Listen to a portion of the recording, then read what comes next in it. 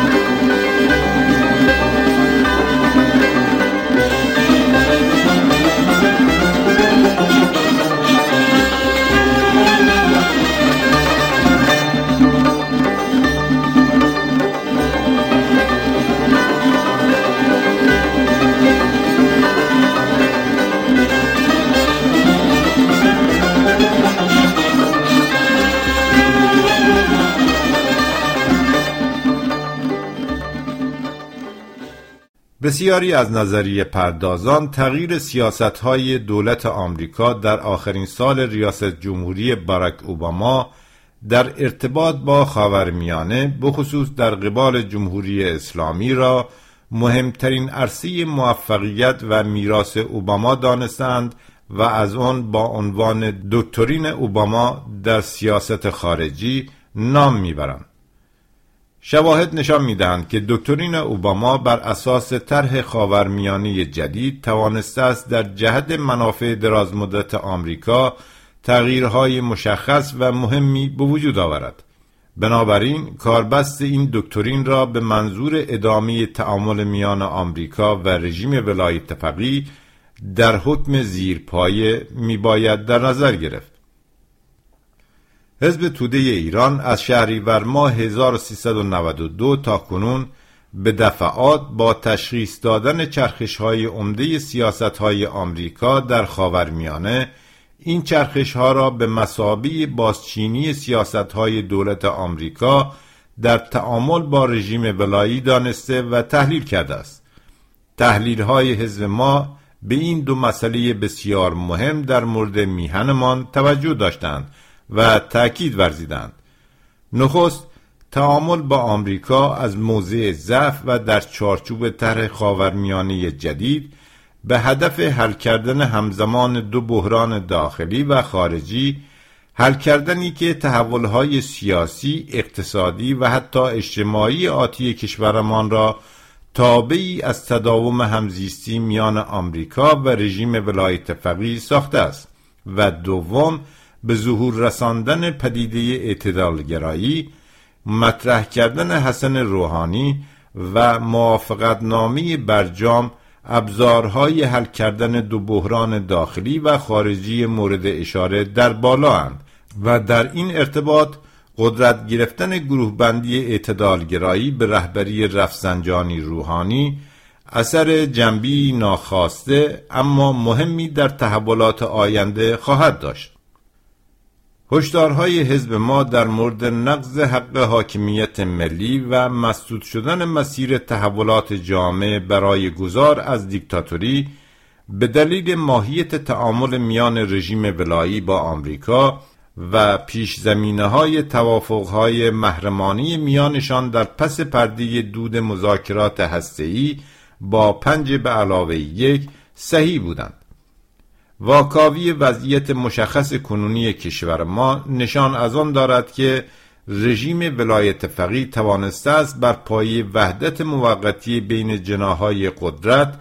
پیرامون هدفی مشترک، یعنی حفظ نظام، از بحران داخلی و خارجی بسیار خطرناکی که در بازی زمانی 1391 بدان گرفتار شده بود بیرون زند. رهایی یافتن مجموعه حاکمیت از وضعیتی بسیار نامطلوب و نامتعادل،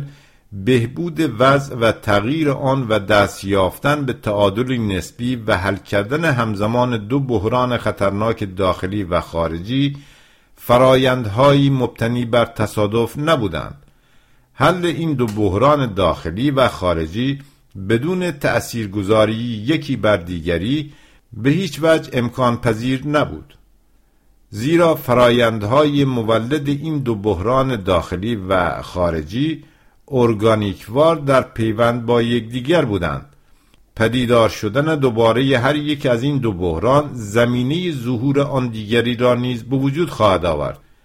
همواره تضاد آشتی ناپذیر میان اکثر مردم و دیکتاتوری حاکم ریشه اصلی پدیدار شدن بحران‌های داخلی بوده است. ادامه یافتن بحران‌ها و تشدید تحریم‌های مالی از جانب خزانه‌داری آمریکا میرفت تا بحران داخلی دیکتاتوری حاکم را در عرصه‌های اقتصادی و سیاسی به اوج خود برساند، یا به عبارت دیگر امکان پذیر شدن بروز وضعیتی که در آن اعتراضهای گسترده و برخورد مستقیم مردم با حاکمیت در قالب خواسته‌های اقتصادی و خواسته‌های سیاسی را میتوانست شکل دهد. مجموع نظام با خطری جدی روبرو شده بود و گزافه نیست اگر بگوییم عامل‌های مهم عینی و ذهنی داخلی و خارجی برای بالا رفتن سطح مبارزه جنبش مردمی به هدف عقب راندن استبداد و به خصوص قدرت مطلقه علی خامنه‌ای در 2 سال آخر دولت احمدی نژاد در حال نوز گرفتن بودند. در برهه زمانی 1391 رژیم ولایی و رهبر با درک خطر می‌دانستند هر نوع عقب نشینی واقعی در برابر مردم به معنای به خطر افتادن اساس ولایت خواهد بود. با وارد آوردن ضربه‌های بسیار شکننده بر پیکری اقتصاد وارداتی، زردنبو و به غایت وابسته به دلارهای نفتی ایران، دولت آمریکا به سران نظام و به ویژه به خامنه‌ای به صراحت فهماند که در برابر این تحریم‌های گسترده و نیز در مقابل تسلط بلا منازع آمریکا بر اهرم‌های سرمایه‌داری مالی جهانی، مقاومت اقتصادی رژیم منزوی و بحران زده ایران کاملا بیهوده است. علی خامنه‌ای امروز هم به این واقعیت بدیهی واقف است و مکرر از اقتصاد مقاومتی گفتن او و تأکید بر آن سردادن شعارهای پوچ است برای مصرف داخلی و مدیریت کردن کنش و واکنش‌های جناحی. در نبرد تحریم‌ها آمریکا کاملا به پیروزی دست یافته و اقتصاد ملی کشورمان را تا به حال به اسارت خود درآورده است. رژیم ولایت فقیه با عقب نشینی از موضوعهای فراتر از موضوع هسته‌ای و از موضعی بسیار ضعیف در برابر ابرقدرتی امپریالیستی در عمان از سال 1391 در جهت توافق در مورد برقراری نوعی صلح و تعامل با آمریکا وارد مذاکراتی مافوق سری شد. پیامدهای ضربه‌های بسیار شکننده تحریم‌ها و اثرگذاری آنها بر بحران سیاسی و اقتصادی که علی خامنه‌ای و مجموع نظام در داخل با آن روبرو شده بودند، دولت آمریکا را بر پایه کاربست دکترین اوباما در موقعیت استثنایی بسیار قدرتمند قرار داد. موقعیتی که تا به حال آن را در 2 عرصه به هم پیوسته مورد بهره برداری قرار داده است که عبارتند از: 1. محدود شدن نیرو و نفوذ چشمگیر جمهوری اسلامی در سطح منطقه و عقب راندن آن، و مسدود کردن امکان دستیابی جمهوری اسلامی به سلاح هسته‌ای. نقشه راه در این عرصه بر اساس جایگیری جمهوری اسلامی در طرح خاورمیانه جدید آمریکا و در کنار آن تهدید برقراری دوباره و سریع تحریم‌ها تنظیم گردیده است. 2. دخالت و اثرگذاری بر فرایند تغییر در توازن نیروهای درون نظام و در روند جابجایی گریزناپذیر کادر دولتی جمهوری اسلامی.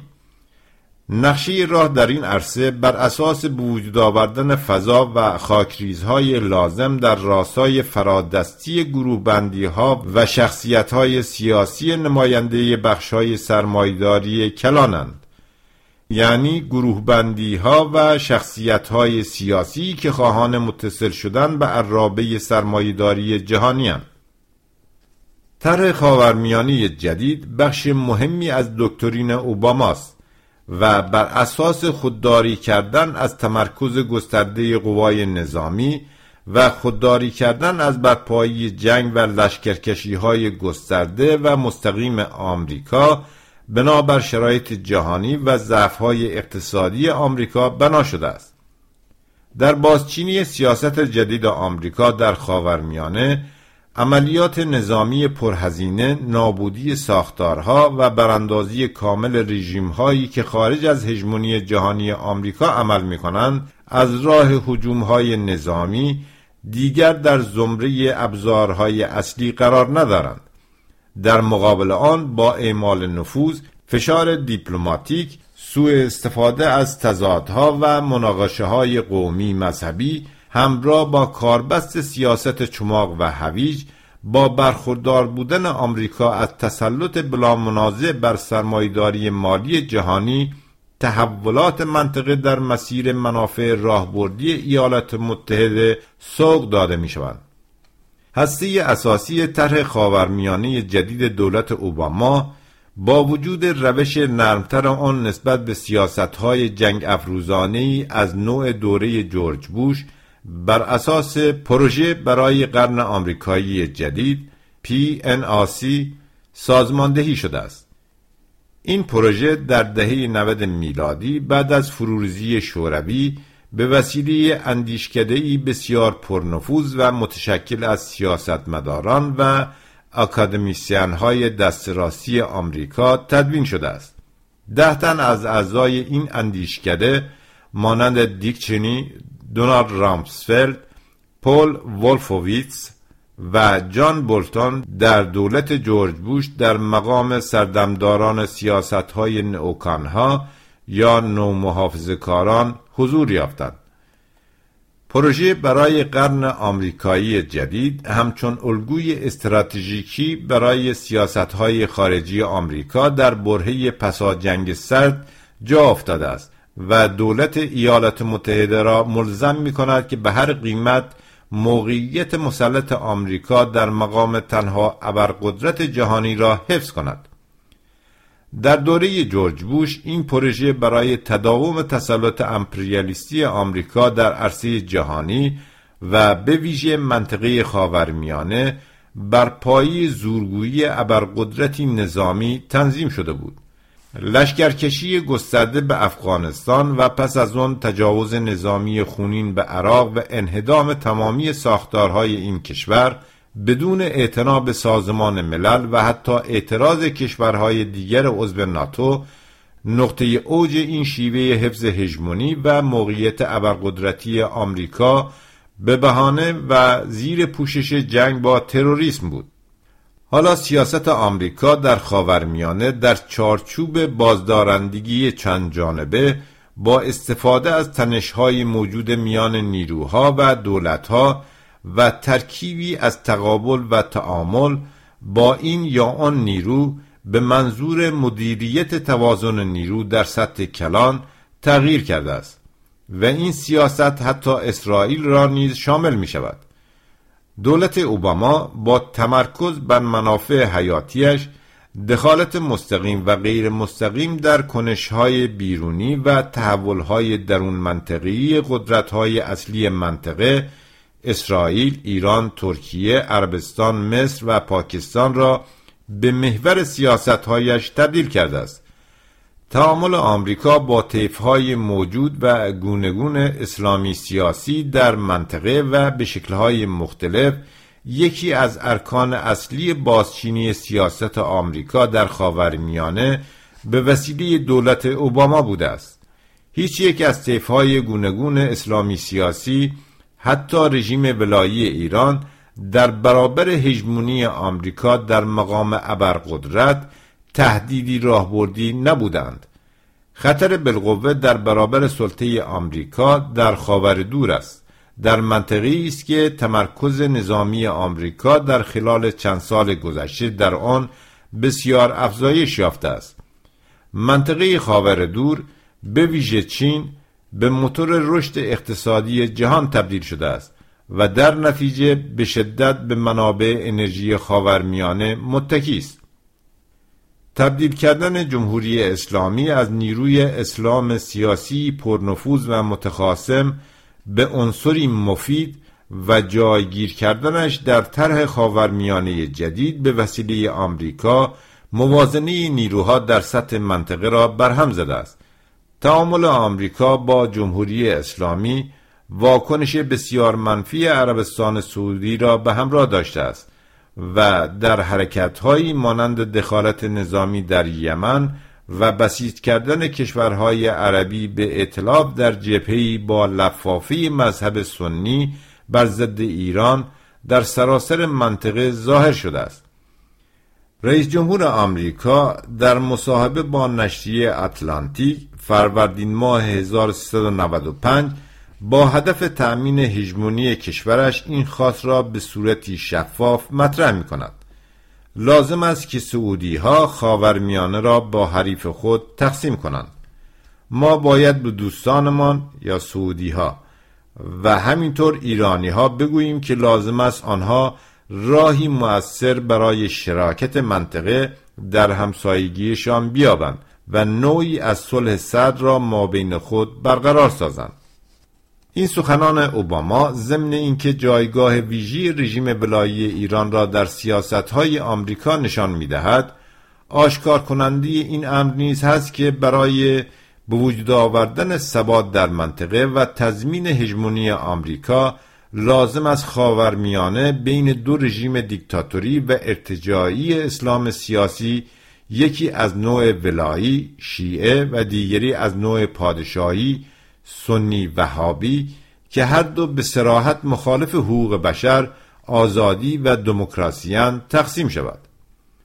هرچند اوباما در مصاحبه با اتلانتیک بر کاهش نیروی نظامی آمریکا تأکید می‌کند و به متحدانش در منطقه به طور مشخص می‌گوید که دخالت نظامی مستقیم آمریکا در منطقه به نفع کشورش نیست، اما با این همه تقسیم منطقه بدین شکل به وضوح نشان می‌دهد که برخلاف ادعاهای اوباما در مورد اهمیت رشد دموکراسی و آزادی در منطقه، در تحلیل نهایی حتی هنگامی که سیاستگذاری لیبرال مانند باراک اوباما که مخالف سیاست‌های جنگ افروزی است به مقام ریاست جمهوری آمریکا میرسد، هنوز هم سیاست‌های کلان آمریکا در خاورمیانه کاملا برخلاف مصالح ملی و مردم منطقه بازسازی می‌شوند. باراک اوباما به جای لشکرکشی و جنگ افروزی خواسته و یا ناخواسته دوام سلطه آمریکا را به دوام دو رژیم اسلامی استبدادی پیوند زده است. زیرا ماهیت امپریالیستی سیاست خارجی آمریکا توانایی و ظرفیت همزیستی با حکومت‌های دموکراتیک و مردمی در خاورمیانه نداشته و نخواهد داشت. توجیهگری درباره این همزیستی آمریکا با رژیم‌های دیکتاتوری به خاطر به وجود آوردن ثبات و صلح سرد در منطقه، به توجیهگری هواداران اعتدالگرایی درباره لزوم همزیستی با دیکتاتوری ولایی و اعتمادسازی با ولی فقیه به خاطر به وجود آوردن ثبات و اینکه بتوان از این راه به دموکراسی و آزادی رسید، شباهت‌هایی مشخص و جالب با یکدیگر دارند. اثرگذاری طرح خاورمیانه جدید دولت اوباما بر توازن قوا و آینده منطقه و تأثیر این سیاست و هدفهایی که در داخل کشور دنبال می‌کند دو بخش در هم تافته‌اند و بنابراین فرایندهای برآمده از آنها را باید در ارتباط با یکدیگر بررسی کرد. اگر از یک سو پیامد سیاست آمریکا در سطح منطقه به دوام رژیم ولایت فقیه جان تازه‌ای می‌بخشد، از سوی دیگر دولت اوباما بسیار حساب شده هدف‌های معین را در داخل کشور در فرایند مبارزه‌های جناحی برای رسیدن به توازن نیرو و سهم‌خواهی‌های سیاسی و اقتصادی در نظر دارد. تجدید نظر در سیاست منطقی آمریکا در دوره ریاست جمهوری اوباما با درسگیری از سیاست‌های نظامی‌گرایانه و ناموفق جورج بوش، این بار با تمرکز بر موقعیت ویژه و مزیت آمریکا در مرحله امپریالیستی جهانی شدن سرمایه‌های مالی و تسلط آمریکا بر مکانیزم‌های بنیادی سرمایه‌داری مالی در پهنه جهانی تنظیم شدند. وضع تحریم‌های مالی از جانب خزانه‌داری آمریکا که عملاً هر نوع معامله دلاری در جهان را می‌تواند به کل مسدود کند، سلاحی بسیار مؤثر برای اعمال فشار و تهدید شده است. سرپیچی از تحریم‌های مالی دیکته شده از سوی آمریکا، جریمه‌های بسیار سنگین و میلیاردی را حتی برای بانک‌های بزرگ و نیز احکام جنایی و زندان را به همراه داشته است. حتی چین و روسیه هم مجبور به پیروی از تحریم‌های مالی آمریکا بودند. تحریم‌های مالی آمریکا حربه‌ای دولبه است. همراه با در چنگ فشردن شریان‌های حیاتی اقتصاد کشور مورد هدف با منزوی کردن آن در جهان و زیر فشارهای کمرشکن قرار دادن اکثر مردم، به طور همزمان به لایه‌های بالایی در قشر متوسط برای برون رفت از فشار وعده‌ها و نویدهای معین در عرصه اقتصاد آزاد و دموکراسی لیبرالی می‌دهد. لایه‌های بالایی و مرفه در درون قشر متوسط به شدت جذب مدل سیاسی اقتصادی می‌شوند که باراک اوباما در مصاحبه‌اش با نشریه آتلانتیک بارها بدان اشاره می‌کند. 4 سال پیش نظام استبدادی و مخصوصاً شخص علی خامنه‌ای برای گریز از بحران‌های داخلی و خارجی در شرایط عقب نشینی قرار گرفته بودند. در خلال این 4 سال گذشته از سوی حاکمیت به رهبری علی خامنه‌ای عقب نشینی‌های مشخص و برنامه‌ریزی شده زیر پوشش نرمش قهرمانانه انجام پذیرفت و تغییر شرایط و توازن نیرو روی داد، اما نه به نفع مردم بلکه به نفع و در خدمت حفظ نظام. در این مسیر رژیم ولایت فقیه با درک موقعیت بسیار ضعیفش در برابر فشارهای اقتصادی و دیپلماتیک آمریکا با نرمش قهرمانانه به عقب نشینی پردامنه دست زد. کاملا روشن شده بود که برای مدیریت کردن این عقب نشینی، یعنی پذیرش برجام به ازای معلق شدن برخی تحریم‌ها، نظام جابجایی‌های گسترده در کادرهای دولتی میبایست انجام دهد. امتداد این جابجایی‌ها و پیرایش در روبنای سیاسی عقب نشینی موضعی دیگری بود برای اجازه دادن به ظهور گروهبندی جدید با آرمی جدید زیر نام اعتدالگرایی و رئیس جمهوری به نام حسن روحانی، فرصتی طلایی برای اثرگذاری دکترین اوباما بر کنش‌های درونی رژیم ولایی، ایجاد بسترهای سیاسی و اقتصادی برای بخشی از بورژوازی صاحب سرمایه‌های کلان و نمایندگان سیاسیشان که منافع خود را در طرح خاورمیانه جدید می‌بینند، توانست آنها را در مبارزه‌های جناحی به چرخه قدرت سیاسی هرچه نزدیکتر کند. در این ارتباط از خرداد 1392 تا به حال گروهبندی نوظهور اعتدالگرایی هر روز با جذب بیشتر نیرو از بخش‌هایی از اصولگرایان و اصلاح طلبان بر محور اتحاد رفسنجانی روحانی توانسته است بسیاری از سنگرها را در حرم قدرت رژیم ولایی را از آن خود کند. نکته بسیار مهم این است که طرح خاورمیانه جدید و قدرت گرفتن جناح اعتدالگرایی تا به حال نتوانسته است هیچ گونه تغییر سیاسی در جهت گذار به دموکراسی به وجود آورد و بهبودی در وضعیت معیشت اکثریت جامعه و همچنین حرکتی به سوی عدالت اجتماعی نیز به وجود نیامده است. زیرا این چنین تغییری در چارچوب حاکمیت ولایت فقیه و اقتصاد سیاسی کشورمان غیر ممکن است. طرح خاورمیانه جدید در بطن خود برای تثبیت منافع آمریکا تضمین کننده دوام اسلام سیاسی، یعنی همان حاکمیت ولایت فقیه است. مجموع اعتدالگرایان از جمله اصلاح طلبان ذوب شده در آن به همراه رئیس جمهور دولت تدبیر و امید با وجود دادن مانورهایی در برابر علی خامنه‌ای در تحلیل نهایی همواره مطیع ولی فقیه‌اند. این آموزنده است که توجه شود به محض ابراز انتقادی از جانب علی خامنه‌ای نسبت به دولت اعتدال، حسن روحانی بیدرنگ جا میزند و به مداحی میپردازد. برای مثال در پاسخ به گله‌مندی خامنه‌ای در مورد تألق در اجرای اقتصاد مقاومتی، حسن روحانی میگوید: با صراحت اعلام میکنم که رهبری رهبر همه ماست، طبق معیارهای شرعی، قانونی و ملی. دولت به طور کامل از راهنمودهای رهبری تبعیت میکند و هر زمانی که دستور بدهند عیناً در صدد تحقق آن خواهیم بود. اولین نشست هیئت دولت در 9 فروردین ماه 1395.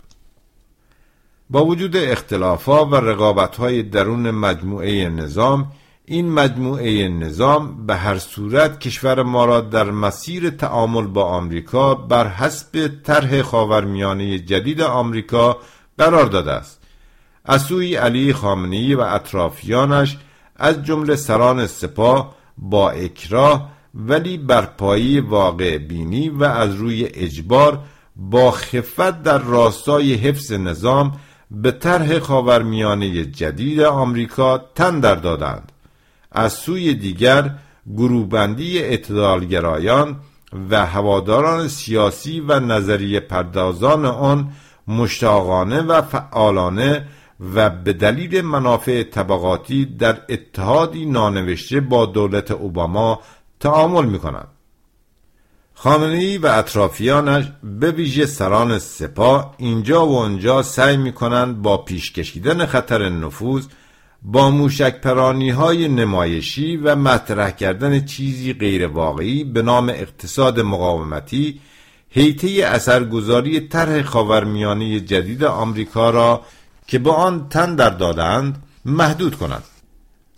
از این روی اگر خامنه‌ای هر چندگاه از روی مصلحت و به منظور برقراری توازن نیرو اینجا و آنجا به بهانه دفاع از حق حاکمیت